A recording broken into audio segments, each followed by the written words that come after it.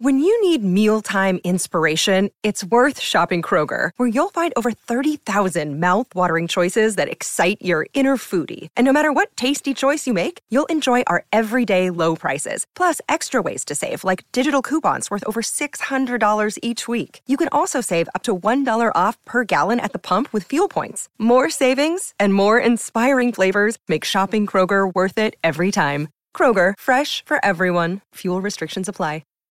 Think you know the Brooks Ghost? Think again. Introducing the all-new, better-than-ever Ghost 16. Now with nitrogen-infused cushioning for lightweight, supreme softness that feels good every step, every street, every single day. So go ahead, take your daily joyride in the all-new nitrogen-infused Ghost 16. It'll turn your everyday miles into everyday endorphins. Let's run there. Head to brooksrunning.com to learn more. 3, 2, 1. When I'm working out, I love to listen to your podcast. Whenever you say something, other people react to it. Taking my breath away, Aaron. Welcome in, everybody, episode 7. Jim Calhoun, NASCAR icon Dale Earnhardt Jr. Kirk Herbstreit is Monday, on the phone. October 16th, 2023, people. I hope everybody's doing well. I hope everybody enjoyed just another insane Saturday of college football. We got so much to react to. This might be one of those Monday shows where we go on for like 4 hours. I don't know when I'm going to stop talking because we have so much to discuss. Here's what you need to know about today's show. We'll open, obviously, the thriller in Seattle. Incredible game, incredible finish, and incredible narrative coming out. Did Dan Lanning cost his team that game by going for it on fourth down late? We'll discuss that. From there, a quick break. USC's debacle at Notre Dame. What does it mean for this season for USC? But maybe more importantly, what does it mean for the bigger picture of this program? They're headed to the Big Ten. I don't think they're ready. From there, we'll talk about Texas A&M's meltdown. We'll talk about Colorado's meltdown on Friday night. Mark Stoops, he talked the talk earlier this week, did not back it up. We're going to discuss that as well. Arizona gets a mega win. So there is so much to break down from this Saturday, and we're about to get into it all. Before we get started, quick reminder, DraftKings Sportsbook has partnered with the Aaron Torres pod. I am so fired up. It's around the launch of legal sports betting in the state of Kentucky, which took place just a few weeks ago. And here's the awesome news. DraftKings has an incredible offer for first-time customers of DraftKings Sportsbook. This is all you got to do. This is what you need to know. Download the DraftKings Sportsbook app. First-time customers bet $5 on any game. Get $200 in bonus bets instantly when you use the promo code Torres. That's Torres, Torres. It really is that simple. Download the app, bet $5 on any game, and first-time customers get $200 in bonus bets instantly when you use the code Torres. With that said, there is no more time to waste, so let's get to the topic of the day. And the topic of the day, bluntly, you know where I'm going to start.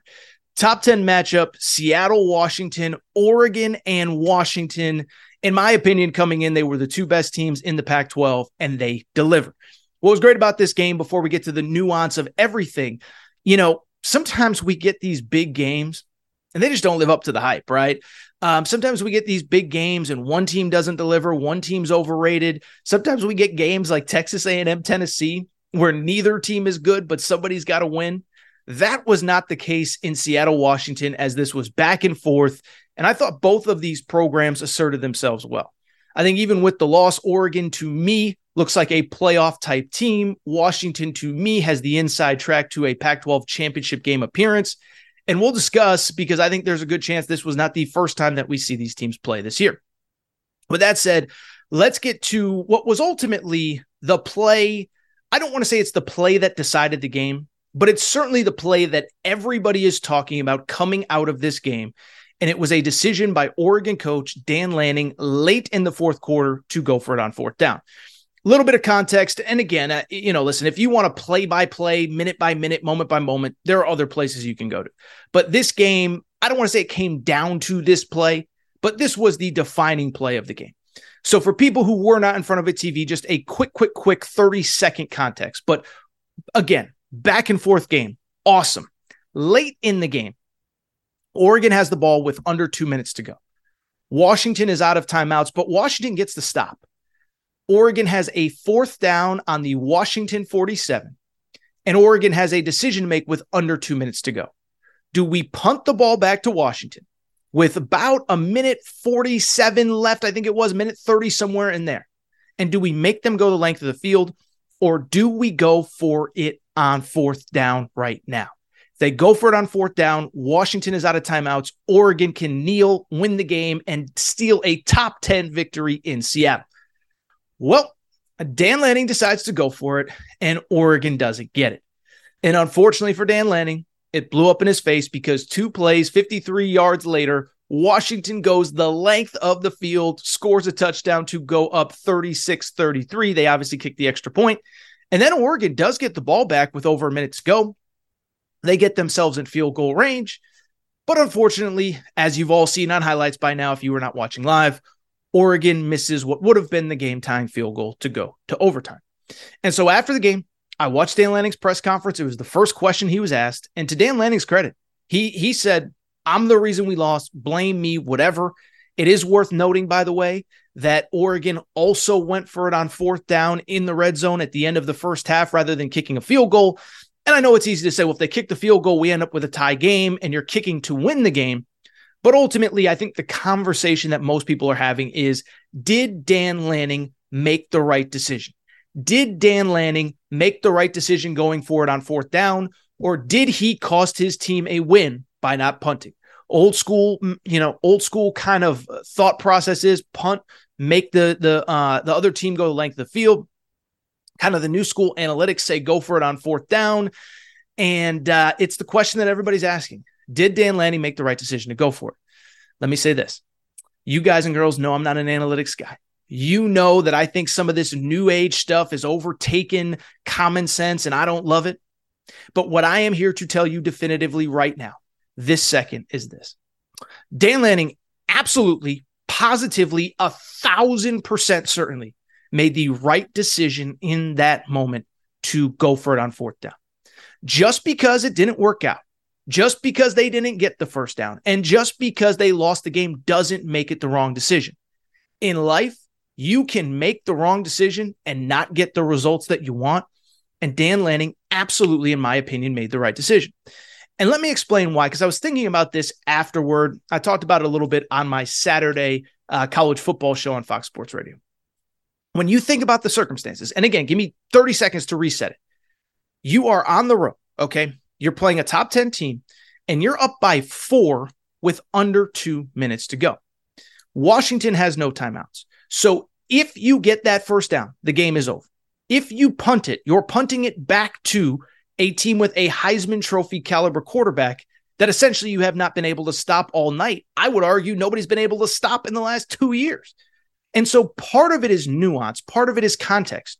You're not playing Army that can't throw the football. You're not playing a team that struggles to pass the ball. You're playing literally the best quarterback maybe in college football in this particular season.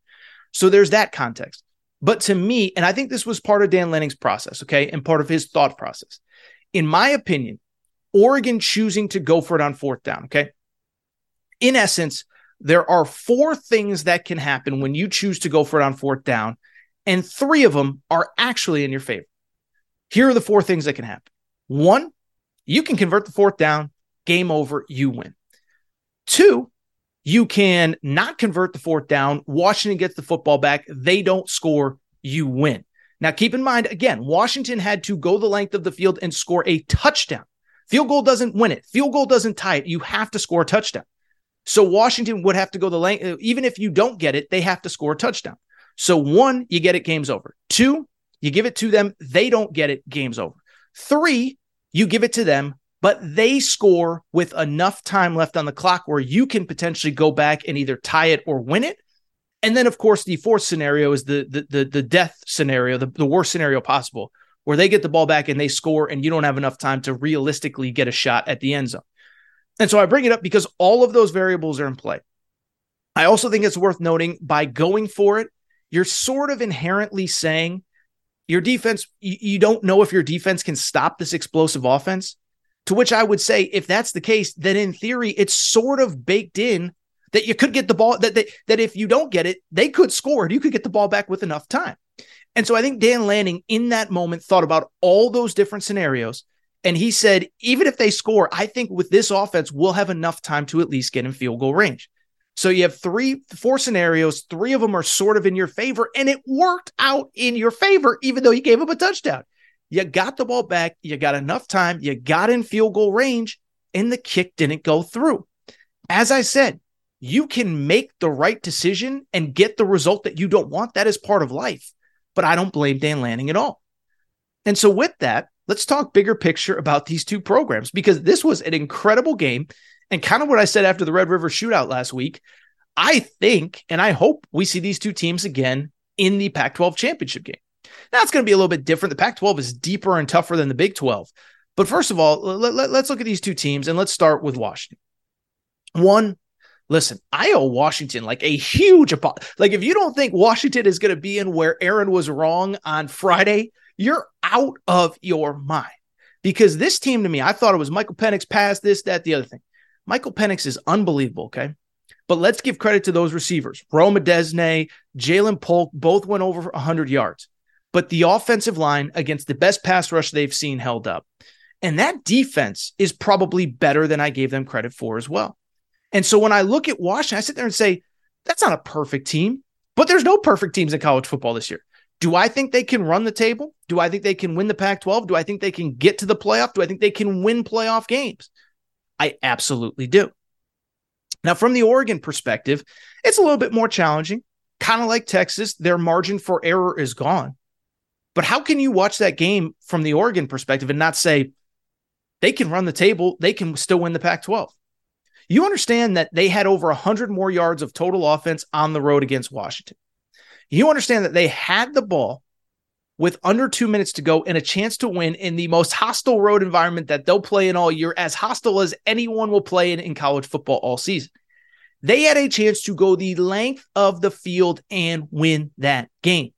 And so I'm sorry, but I'm not going to sit here and throw a funeral for Oregon because they couldn't get the 3 yards. And then, oh, by the way, because they missed a field goal that would have tied the game to force overtime.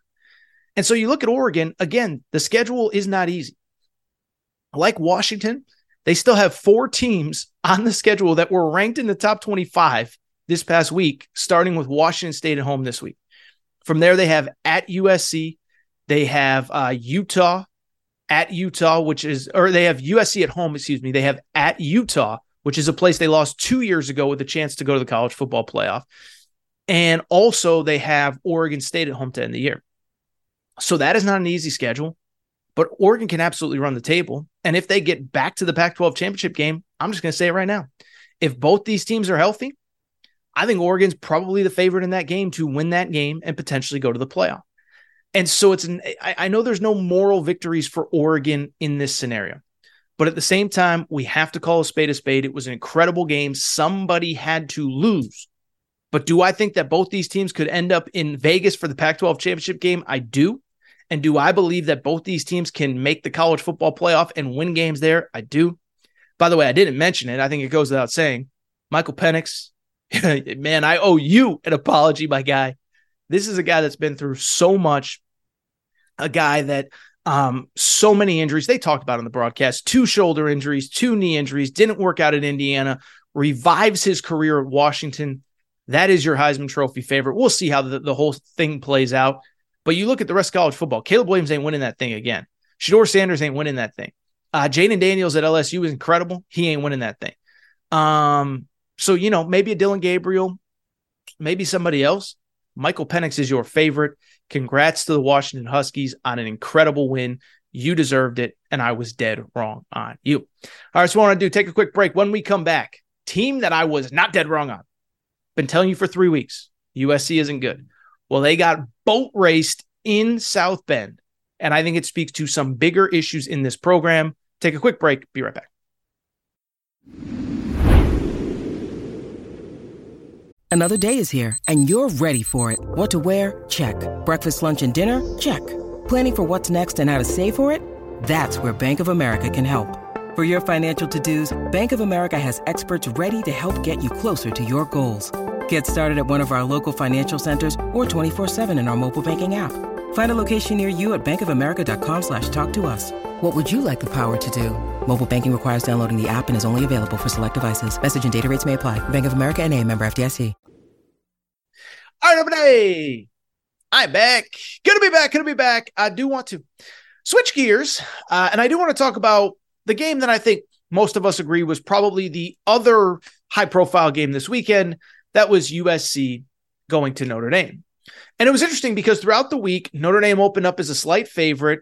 The line didn't really move, and it's a little bit surprising, right? USC is coming in undefeated. Notre Dame has 2 losses in their last 3 games. And so you kind of sat there and said, USC is the underdog in this game. All the money, the line hasn't moved. What's going on? Well, I picked Notre Dame this week, but what I can definitively tell you is this. I did not expect this game to go the way that it actually did, because while Oregon-Washington was game of the year status, this was a beatdown of epic proportions as Notre Dame beats USC 48-20. And while I'd love to sit here and talk about Notre Dame and what does it mean, and it's this incredible moment in time, the story coming out of this game is unquestionably USC, where they go from here. And frankly, I think the bigger question is like, where is this program right now? Is they're about 8 months away from being a member of the Big Ten. And what's interesting about this game, listen, I am far from the only one that has had questions about USC. And it was funny because when I was watching the game, I was like, I don't even know if I'm going to talk about this on Monday's Aaron Torres pod. But then it kept getting worse and it kept getting worse. And I bring it up because I think we all thought a loss was coming for USC at one point, maybe 2, maybe 3.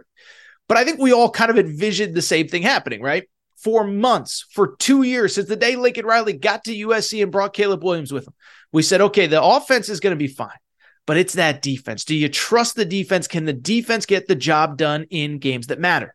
They couldn't last year. They couldn't, early in the year, they've struggled against the Arizona States and the Colorados and the whomevers. It actually wasn't the defense that let USC down on Saturday night. You know who let USC down on Saturday night?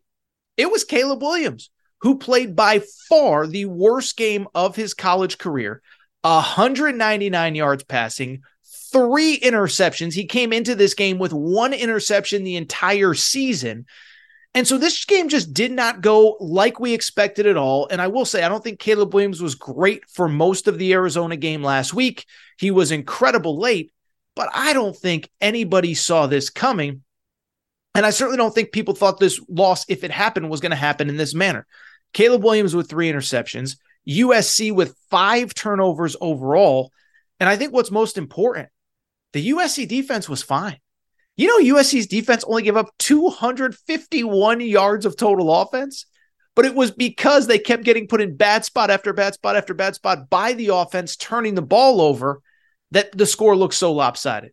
Again, doing my radio show on Saturday night, my buddy Arnie Spanier said, I don't know if I've ever seen a game where somebody has 251 yards of total offense and 48 points, only that's exactly what happened. USC also gave up a kickoff return for a touchdown. This was a complete debacle. And so again, it's bad news. And I don't think we have to beat around the bush. I think this very much calls into question USC for this season, but let's call a spade a spade. I think it calls USC into question beyond this season as well. As far as this season is concerned, listen, we should have all seen this coming. As I said, this is really, in my opinion, about the 4th straight game where USC has not looked right.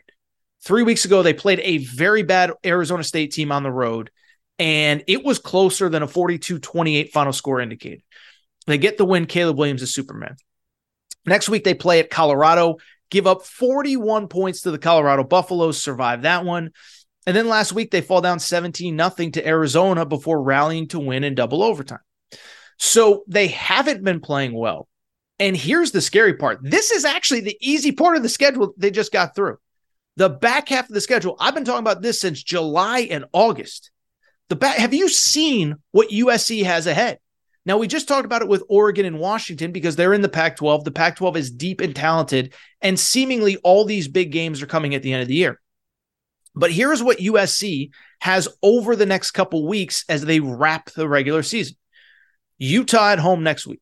Now, Utah's not great this year. Utah beat USC twice last year, punked them, And the one thing we know about Utah, they're physical, they're tough, they're mean, they're going to beat you up. And that's exactly what USC's kryptonite is.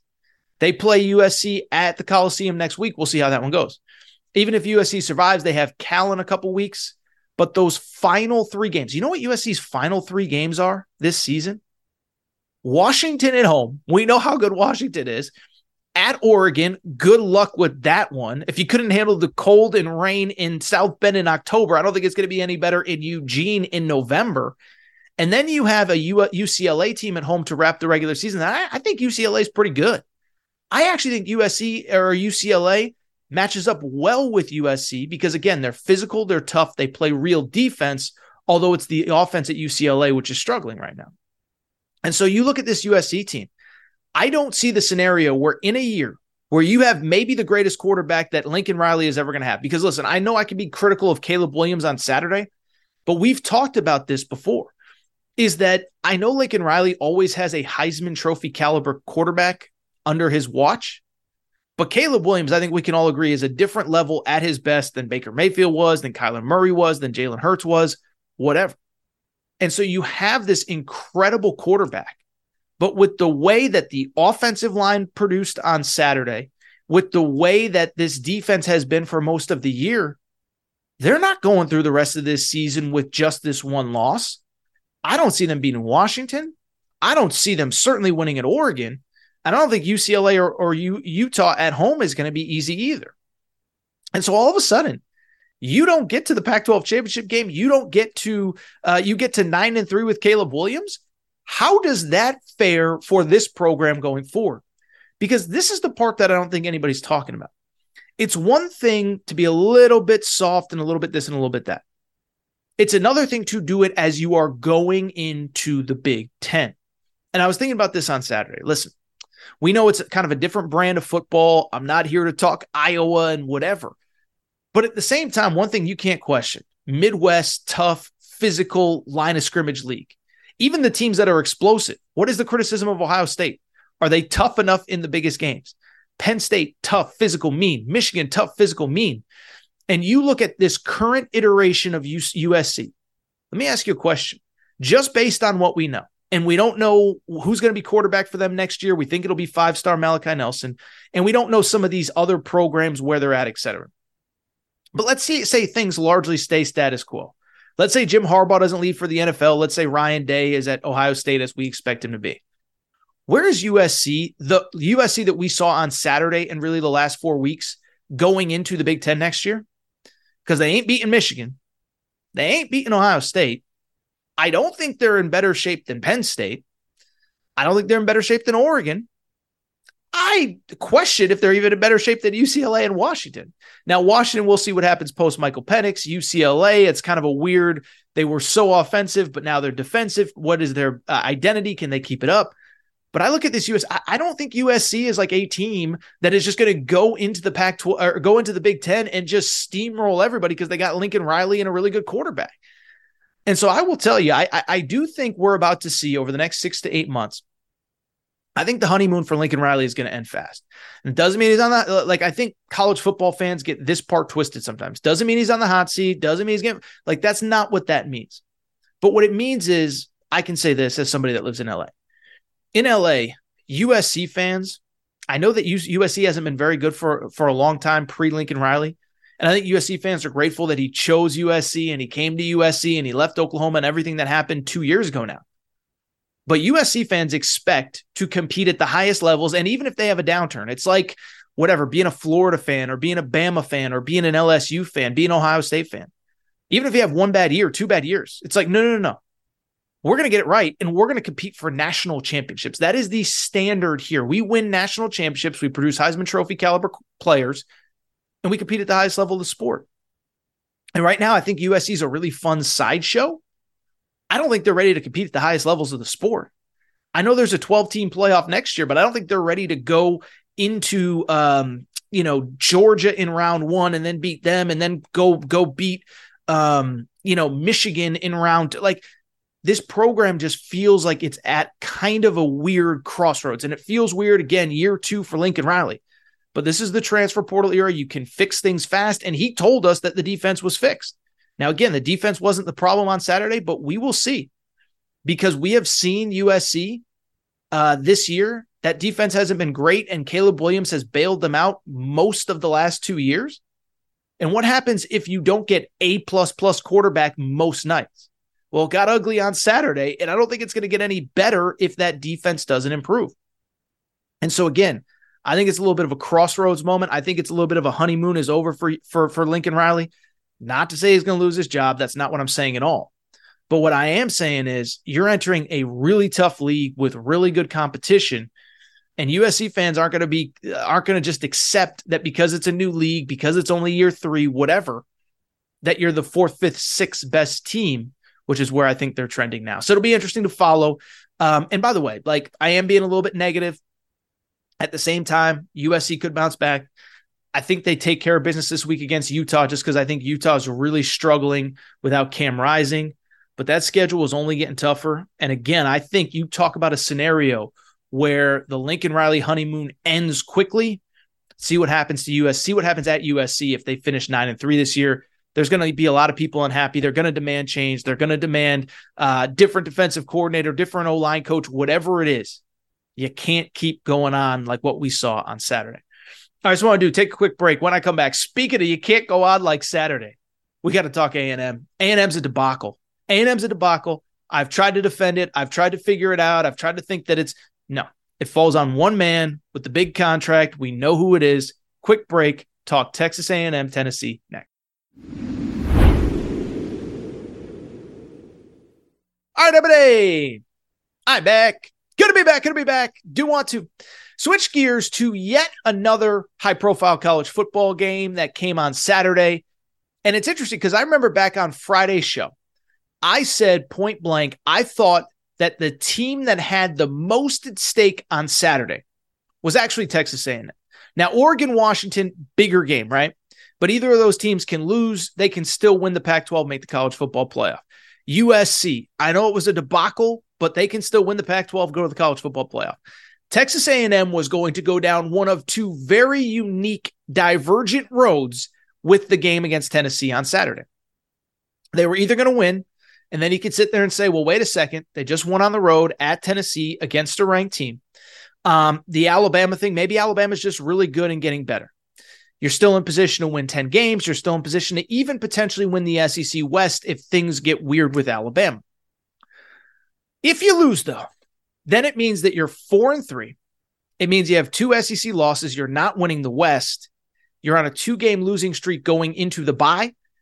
And realistically, you still have LSU on the road and Ole Miss on the road, and you're probably looking at 7-5, and that simply isn't good enough given the talent on this roster. Well, Saturday, the game happened in Knoxville, and it was largely not very good. And we'll talk about Tennessee in a minute, but it was an ugly, sloppy, wild, weird, bad game. And Texas A&M lost 20-13 in what can only be described as a debacle for Texas A&M. And so I know there were external forces. We're going to get into some of them that led to the loss. It wasn't all on the head coach. But I don't know how you can look at this program right now at this moment in time and say that they're in the right place. And again, it's not all on Jimbo Fisher, but man, oh man, as a guy who has defended him for years, it is so obvious that he is the problem, not the solution to what's going on at Texas A&M. And before we get into the A&M aspect of things, let me say a couple things. One, I want to give credit to Tennessee, okay? Because I know we're going to have Tennessee fans that watch this or listen to this and say, oh, Torres, you never give us credit for anything. And I get it. And what I would say, I think Josh Heupel is doing one of the best coaching jobs in college football. Because ultimately, listen, I'm not a scheme guy. I haven't sat in all those meetings, okay? But part of coaching, and we've talked about this a lot with Nick Saban this year, it's playing to strengths and weaknesses of your team and your specific personnel in any given year. Well, Josh Heupel a year ago had a Heisman Trophy caliber quarterback in Hendon Hooker. Should have been in New York. I'm still mad about that. And he threw the ball all over the field. The offense was incredible. This year, you're not getting the same production at quarterback, and they have turned into a run and defense-based team. We talked about it on Friday's show. Tennessee had I believe, the number 1 rush offense in the SEC, and I think the number 2 total defense or something like that. I can't remember all the details. but they ran the ball really effectively on Saturday. The defense is really good, and this is going to win them a lot of games. Now, the schedule doesn't get easier. They got Bama this week. They got Georgia in a couple weeks. But I think Josh Heupel's doing as good a job as anybody in college football, given the personnel that he has. And it's also worth noting from the A&M perspective, they're dealing with a ton of injuries, and I know that everybody has injuries, but you lose your starting quarterback, Connor Wigman, 2-3 weeks ago, and Max Johnson just clearly isn't the guy. Not a disrespect. It's not anything, whatever, but it's just obvious if you watch that team that, like, he's just not good enough to win high-level SEC games. Beyond that, you lose two of, I would argue, not just the best defensive players on your roster, but two of the best players in maybe college football in Edgerrin Cooper and Walter Nolan. As I record, we don't know the status, so I don't want to speculate too much. You hope they're okay, and I'm not a doctor, but you hope they're okay, but you don't know, okay? So all of this is true. Tennessee might just be better than we think. Heupel's doing a great job. And Texas A&M has certainly dealt with adversity. But at a certain point, it can't always be excuses, and it can't always be the reason that you lose big games that matter. And the thing is, this isn't a one-weekend thing. This isn't even a one-year thing. This is now year 6, and this is who Jimbo Fisher's program is. Win games, don't win enough of the big ones and the ones that matter. Listen, don't let me skew your opinion, because I still think there are a couple people that'll sit there and say, well, there's injuries. It's not Jimbo. Don't blame him, whatever. Let me just read you some straight facts about Jimbo, okay? This is now year 6. These stats are incredible, okay? Texas A&M under Jimbo Fisher, 43-24. Doesn't sound that bad. 25-20 now in the SEC. Barely above 500 at SEC play. Since the start of last year, 9-10 overall. 4-8 in 12 SEC games. So in the last 19 games, 9-10, 4-8. And here are the craziest stats, the stats that blew me away, the stats that I did not know until I was coming into this weekend. Did you know that Texas A&M has now lost 8 straight road games? 8 straight road games dating back to the 2021 season. It's been over 2 calendar years since they won a game in a true road environment. And this stat really blew me away. Since Jimbo Fisher took over, Texas A&M is 0-9 in SEC road games against ranked teams. So if you want to sit there and say, yeah, he's getting paid a lot of money, $9 million. Not everybody's going to win the national championship. Okay, I get it. But at the same time, you can't win one big game away from College Station. 0-9 against ranked teams over his entire tenure in true road games. 0-8, 8 straight losses in the SEC, 8 straight road games in losses, 8 straight road losses. I'm tripping over my words because it's so unbelievable. And so when I look at this whole thing, it's impossible at this point to say it's anything other than Jimbo. And I'm the guy that's largely defended Jimbo. Give him time. Get him an offensive coordinator. Let the recruits get older. Like, at some point, it can't always be about excuses. And even with the injuries this year, it can't always be about, well, next year when we get healthy. At some point, you have to acknowledge who you are. And this just isn't a very good program right now. And when I think about this whole situation with Texas A&M, there's a couple things that are especially disappointing, okay? One, I actually saw this from The Athletic, and I want to give credit to Sam Kahn, who covers, I think, Texas college football. He's in Texas, so he does A&M, UT, TCU, whatever. He said this: Jimbo Fisher coaches in the market. I think this is the most frustrating part, right? Is that Jimbo Fisher right now is coaching kind of in the market. He's coaching almost as if he has the less talented team, and it's field position and it's defense and it's hope for good stuff, right? He's coaching like he's at Iowa. He's coaching like he's at Iowa State. He is not coaching like he has one of the most talented rosters in college football. Remember, 2 weeks ago against Alabama, had the chance, get some points before halftime, let the clock run out, didn't use timeouts. Did the same thing on Saturday against Tennessee. On the road, it's clear Tennessee does not trust their quarterback. Stop the clock, get the ball back, try and get points. Instead, lets the clock run out, and here's the crazy part. Last 2 weeks, 3 total points in the second half against Bama and against Tennessee. And oh, by the way, there was also the punt last week. We talked about that at the time. If people want to defend the punt, it was the right decision. Okay. And so it goes back to what we talked about with Dane Lanning earlier. Like, it's one thing if you trust your guys, if you believe in them, if you let them go out and it just doesn't work. It's yet another when you don't trust them and you don't put them in position to succeed.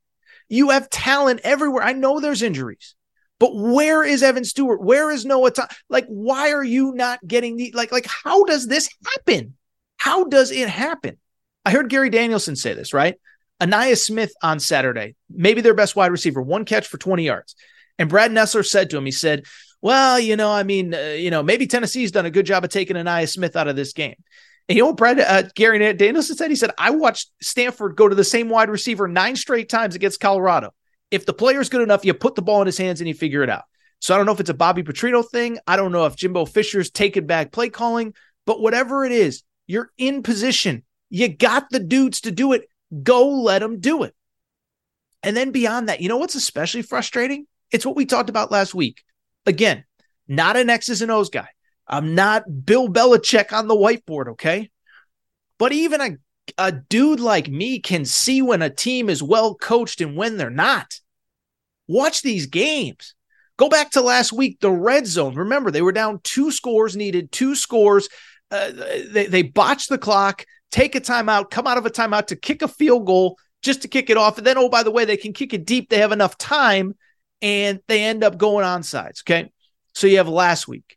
This week, a crucial third down, a third down that you need a stop to get Tennessee off the field and get the ball back.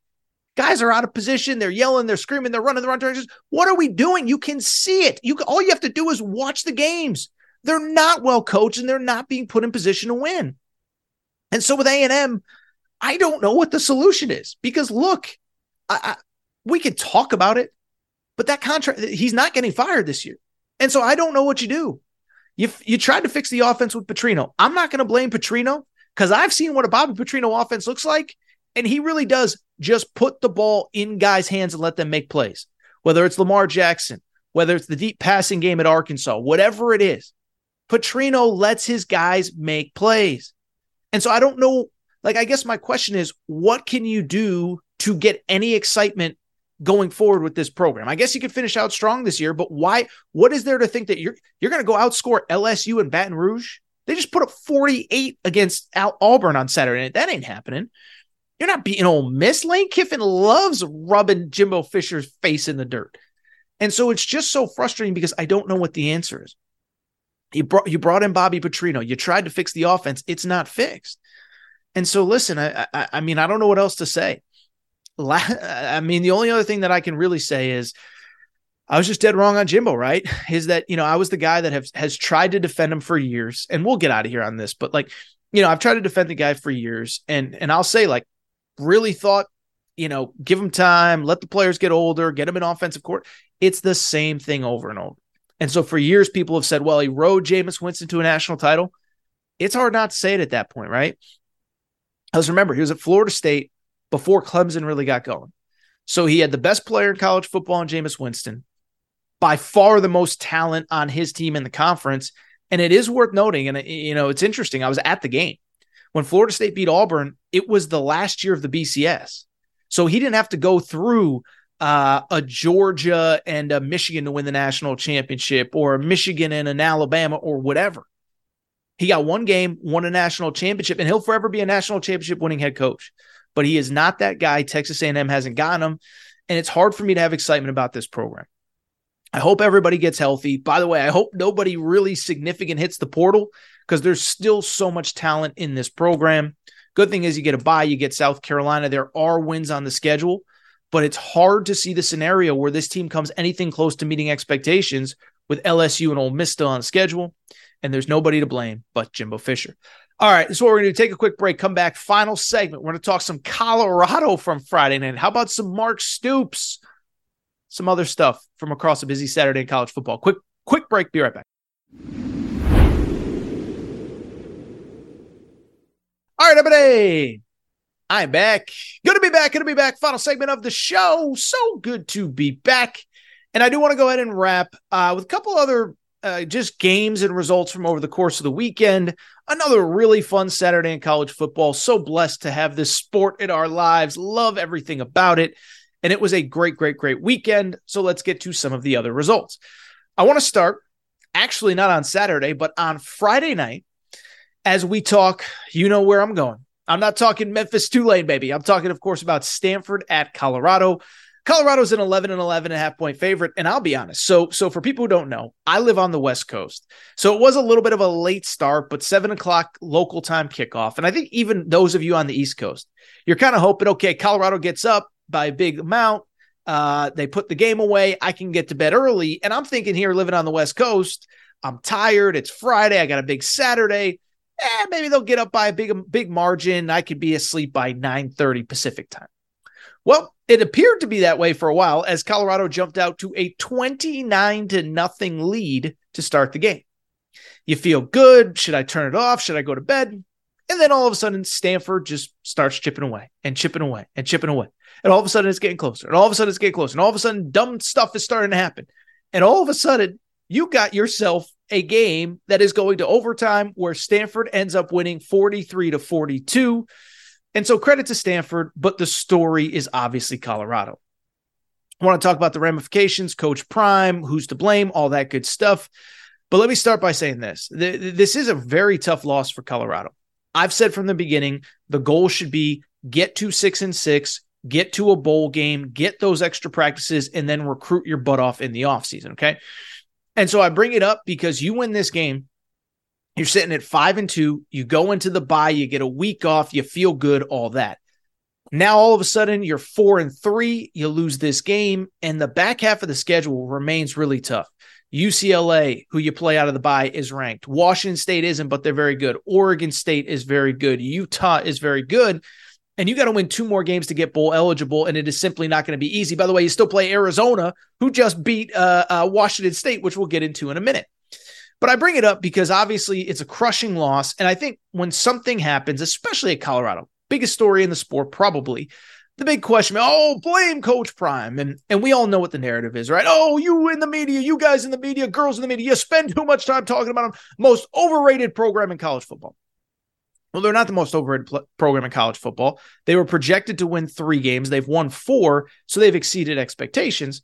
But coming out of that game, I think the question becomes, you blow a 29-0 lead, blame Coach Prime. And to me, it's actually the exact opposite. I watched that game. I consumed that game. I thought about that game. I think there's a lot of blame to go around, but I'm not sure much of it goes to Coach Prime because ultimately, while he is the head coach, if you look and you listen, he's been telling you for a while that something like this could happen. So let me explain. First of all, in terms of blowing a 29-0 lead, it is an across-the-board deal, and yes, some of it falls on the head coach. But Coach Prime, as we know, is what they call a CEO head coach. He delegates the offense and the defense to the coordinators. No different than Jim Harbaugh, no different than Dabo Swinney, et cetera, et cetera. Why do I bring it up? I thought it was a colossal disaster from both coordinators, okay? Sean Lewis, offensive coordinator, did not have a great game a few weeks ago against USC late in that game with the clock management. They put up 41 points, whatever. I bring it up because just think about that Colorado offense on Saturday, okay? I'm just going to read you the drive charts from the first half against Stanford on Friday night. Here is how here is how Colorado's possessions went in the first half. Touchdown, touchdown, touchdown, touchdown, missed field goal. That was the entire first half. 4 touchdowns and a missed field goal, okay? So you can't tell me that they weren't moving the ball. And then all of a sudden in the second half, they can't do anything. Here are the drive charts from Colorado in the second half. Remember, touchdown, touchdown, touchdown, touchdown, miss field goal. That was the first half. Here is the second half for Colorado. Turnover on downs, punt on 5 plays, punt on 3 plays, turnover on downs, touchdown, punt before overtime. So that's 3 punts, 2 3-and-outs, and overall the offense just collapsed. And I'm not saying it's one person. I'm not saying it's whatever. But when you put up 29 points in the first half and you can only muster 7 in the second half, part of that, credit Stanford's defense. I'm not trying to discredit them.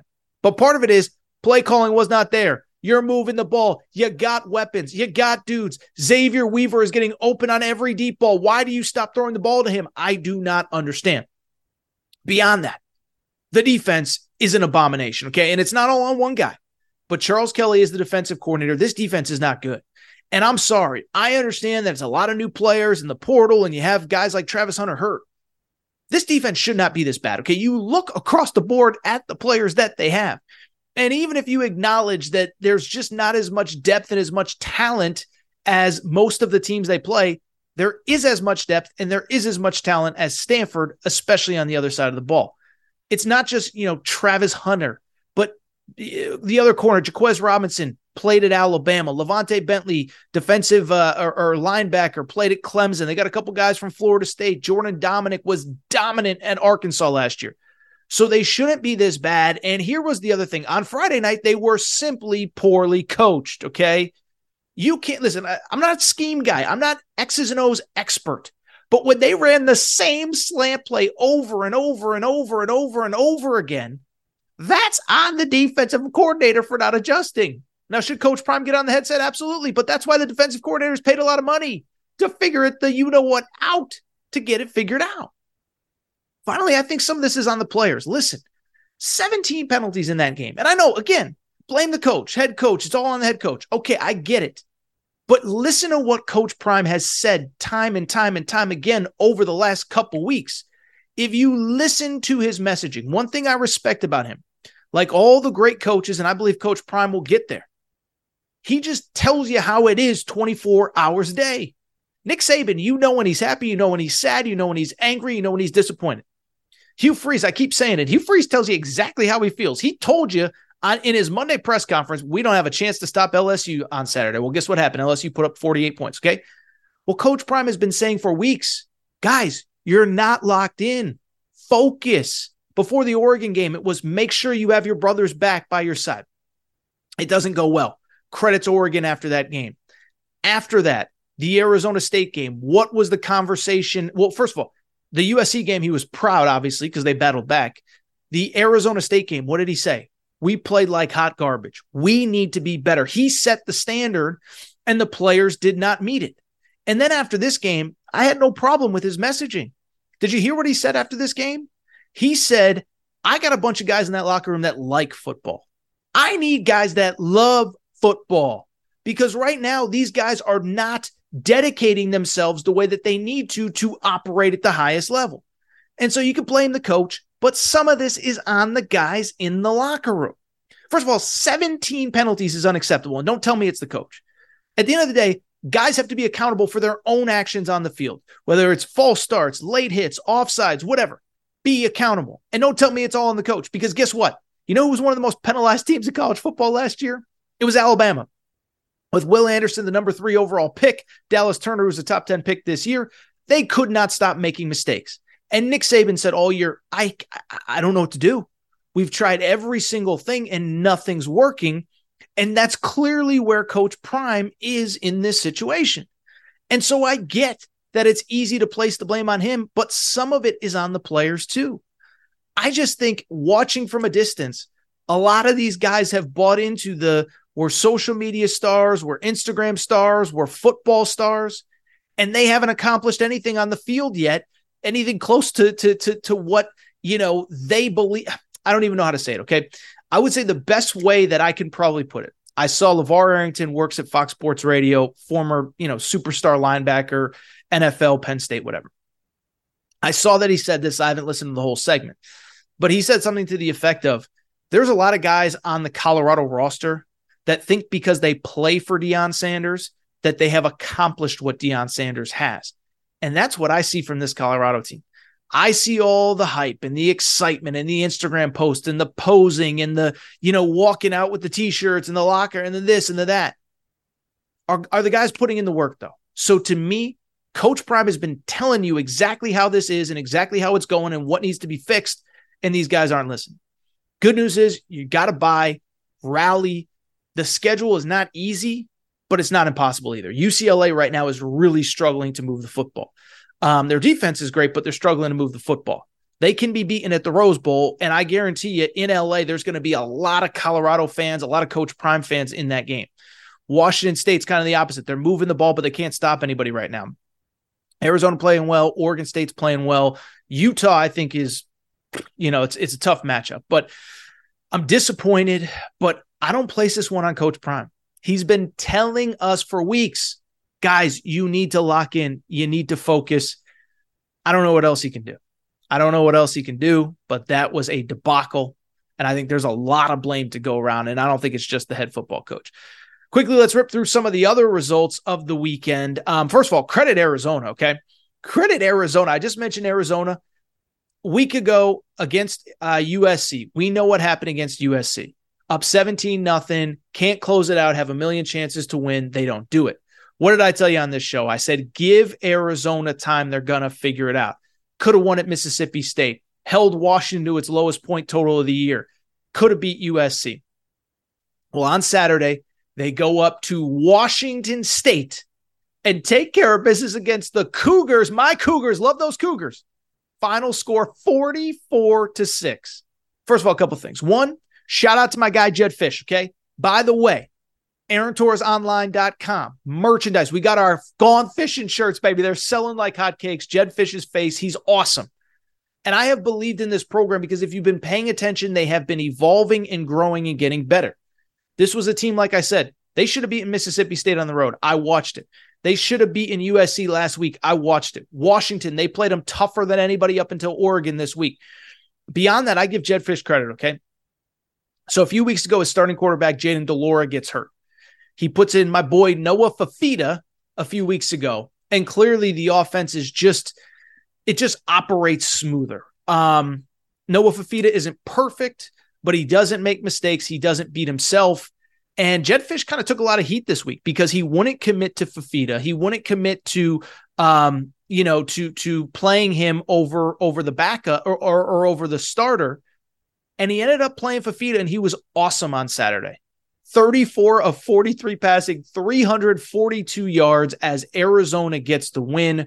On top of that, Speedy Luke, great running back, 1 touchdown, 71 yards. The passing game was on fire. The run game was on fire. 3 touchdowns from Jonah Coleman. Just a great effort overall. Arizona's a program on the rise. I talked about this last week, but I think it's worth noting. I think Arizona, they've recruited very well. And beyond that, they got a lot of young talent on that roster. They're going to the Big 12 next year. And I think they're one of the few Pac-12 teams that is actually built to compete in their next conference. I think Stanford and Cal are in real trouble in the ACC. That's where they're playing. I think that, I just mentioned USC. I think they're going to struggle in the Big 10. I don't think they're built for it right now. Same with UCLA, etc. I think Arizona can have success immediately in the Big 12. Big 12 is not going to have Texas, not going to have Oklahoma. I like where this Arizona team is going. Credit to them. They get the win at Washington State. A couple other results. North Carolina, credit to them. Destroyed Miami at home. Final score was not reflective on how close final score was not reflective on how one-sided the game was. North Carolina takes care of business 41-31. Tez Walker, the kid that everybody was freaking out about because he wasn't eligible.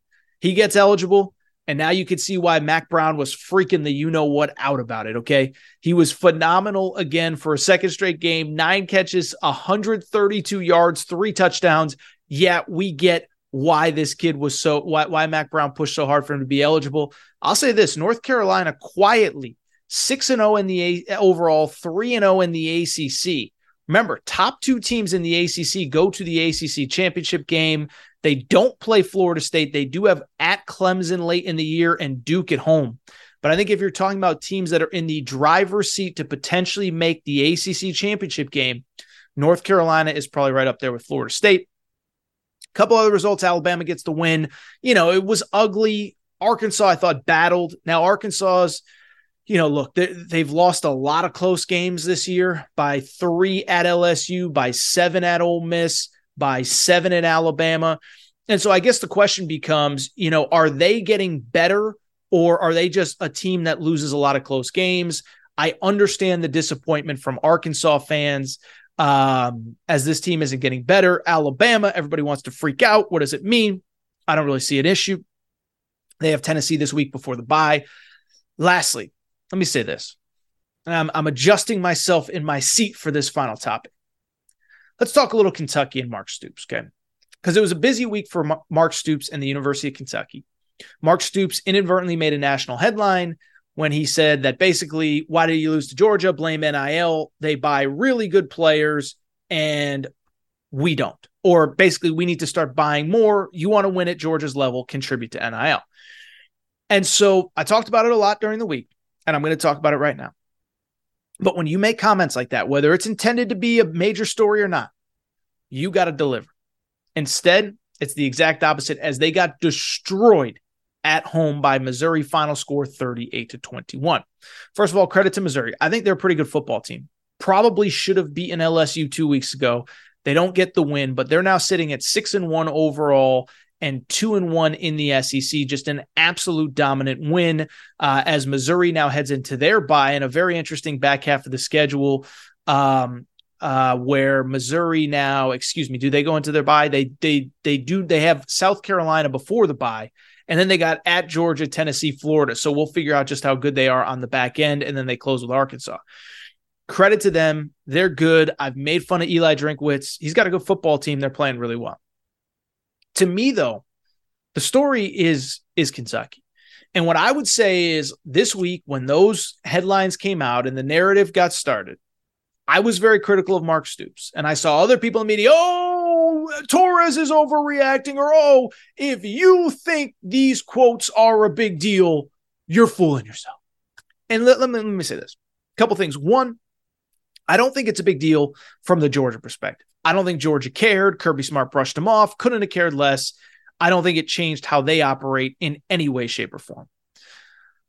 But from the Kentucky perspective, it was a big deal because that was the part that people didn't talk about. Everybody wanted to talk about, well, what does it mean for Georgia, this and that. What did it mean for the guys in that locker room if you're a Kentucky football player? Imagine being a Kentucky football player. You lose to the number one team in the country. You get embarrassed. And your coach comes out and basically says, we need more NIL because those 85 guys aren't good enough. I'm sure that not everybody in that locker room was upset, but I guarantee you somewhere. I guarantee some probably took it the wrong way or not the way that Mark Stoops was intended. Beyond that, and I know I got a lot of pushback for this, I guarantee you, I know how this works. I've been covering college sports forever. If you don't think there were a group of upset parents, now was it a set of one, a set of five? I don't know. But if you don't think there was a couple phone calls that were made this week, basically saying, hey, Mark Stoops, you don't think my son's good enough? We're going to pack our bags and go somewhere else. Or we're not getting paid anything in NIL, and you want to bring in other players when my son's doing his. So the point I'm trying to make, there were people that were upset. You cannot deny, and you cannot deny that it created a distraction. And so it's a frustrating moment because the distraction was created by the head coach. And let me take it a step further too. Mark Stoops is a guy that I think I have on the national scale paid more attention to and given more acknowledgement than most other people. I think what Mark Stoops has done there is absolutely incredible. We've talked about it time and time and time again. Credit to Mark Stoops, built something at Kentucky that I don't think anybody thought was possible when he got there in 2013. But at the same time, he is a guy that when things go well, Mr. Kentucky, Mr. this, Mr. that, BBN, this and that. But when things go bad, man, it just feels like it's excuses and it's this and it's that and it's whatever. And the one thing about Kentucky, I know, Kentucky's a basketball school and, we had the whole Calipari versus Stoops thing last summer. But one thing I can promise you, on a national scale, I've been to a lot of these SEC campuses. Kentucky, the money that they have put into football over the last decade, I don't know if it's second to none, but the facilities they have, the pool that they have, the fact that every time, by the way, Stoops makes almost $9 million a year. The fact that every time he needs raises to keep his assistants, most notably the big dog, Vince Marrow, like he gets what he wants. And if you know the background at Kentucky, Mitch Barnhart, the AD, is a guy with a football background that understands the importance of football. But Mark Stoops is a guy that has gotten everything that he wants. By the way, that was part of the John Calipari stuff a year ago. Coach Cal was like, dude, we've all sacrificed a lot to see football succeed. Now I need my cut of the pie to get this basketball facility. And you can debate, was Cal right? Was Cal wrong? Was Cal this? Was Cal that? But what can't be denied is Mark Stoops has gotten what he's needed. And so when you get what you need, time and time and time again, people don't want to hear excuses, one. But beyond that, they want to see results on the field against the teams you're supposed to compete with. And it's one thing to go to Georgia and lose to the number one team in the country. By the way, Georgia didn't look great on Saturday again either against Vanderbilt. But it's one thing to go to Georgia and beat to play the number one team in the country and get beat badly. It's another thing against Missouri at home to lose in the manner that they did. And I know Missouri's good and Missouri fans get mad because, our NIL is this and we're good and we're blah. I get it. But some of it falls on Mark Stoops too. And if you're going to say the things that you say, you got to back it up on Saturdays. You got to back it up against the teams you should be backing it up against, starting with Missouri. Kentucky gets a bye. They will close out the back half of their schedule starting in a couple weeks from now. I'll tell you, it doesn't get much easier, okay? Because from Kentucky's perspective, they do get a cross-division game against Alabama, although at least that game is at home. They also get Tennessee at home, a team they've struggled with, at Mississippi State, a place that they've struggled at, South Carolina, and Louisville. I know Louisville lost on Saturday, but Louisville is obviously a good football team. All right, I think that's it for this episode of the Aaron Torres Sports Podcast. I have gone on long enough. I am exhausted, and it's Sunday night, and I'm ready for a cold beverage. If you're not subscribed to the Aaron Torres Sports Podcast, please make sure to do so. Apple, Spotify, Amazon Music, Google Music, wherever you listen to podcasts, make sure that you are subscribed. Make sure to rate and review the show. Go ahead, give us a quick 5 stars. Let us know what you like, what you don't like, all that good stuff. Make sure you're following on social media at Aaron_Torres on Twitter, at Aaron Torres Pod on Instagram, Aaron Torres Pod on TikTok. Yes, TikTok, baby. And also make sure you're subscribed on YouTube, where, guess what? We're about to close in on 27,000 subscribers, thanks to your support. It's time for me to get out of here. It is time to go, and it is time to call it a day. Thank you again to everyone for your support. Shout out to Torrent Craig. Shout out to Rachel, who hates my voice. Shout out to JJ Redick, you F-head. Unblock me, bro. I'll be back on Wednesday. New episode, Aaron Torres.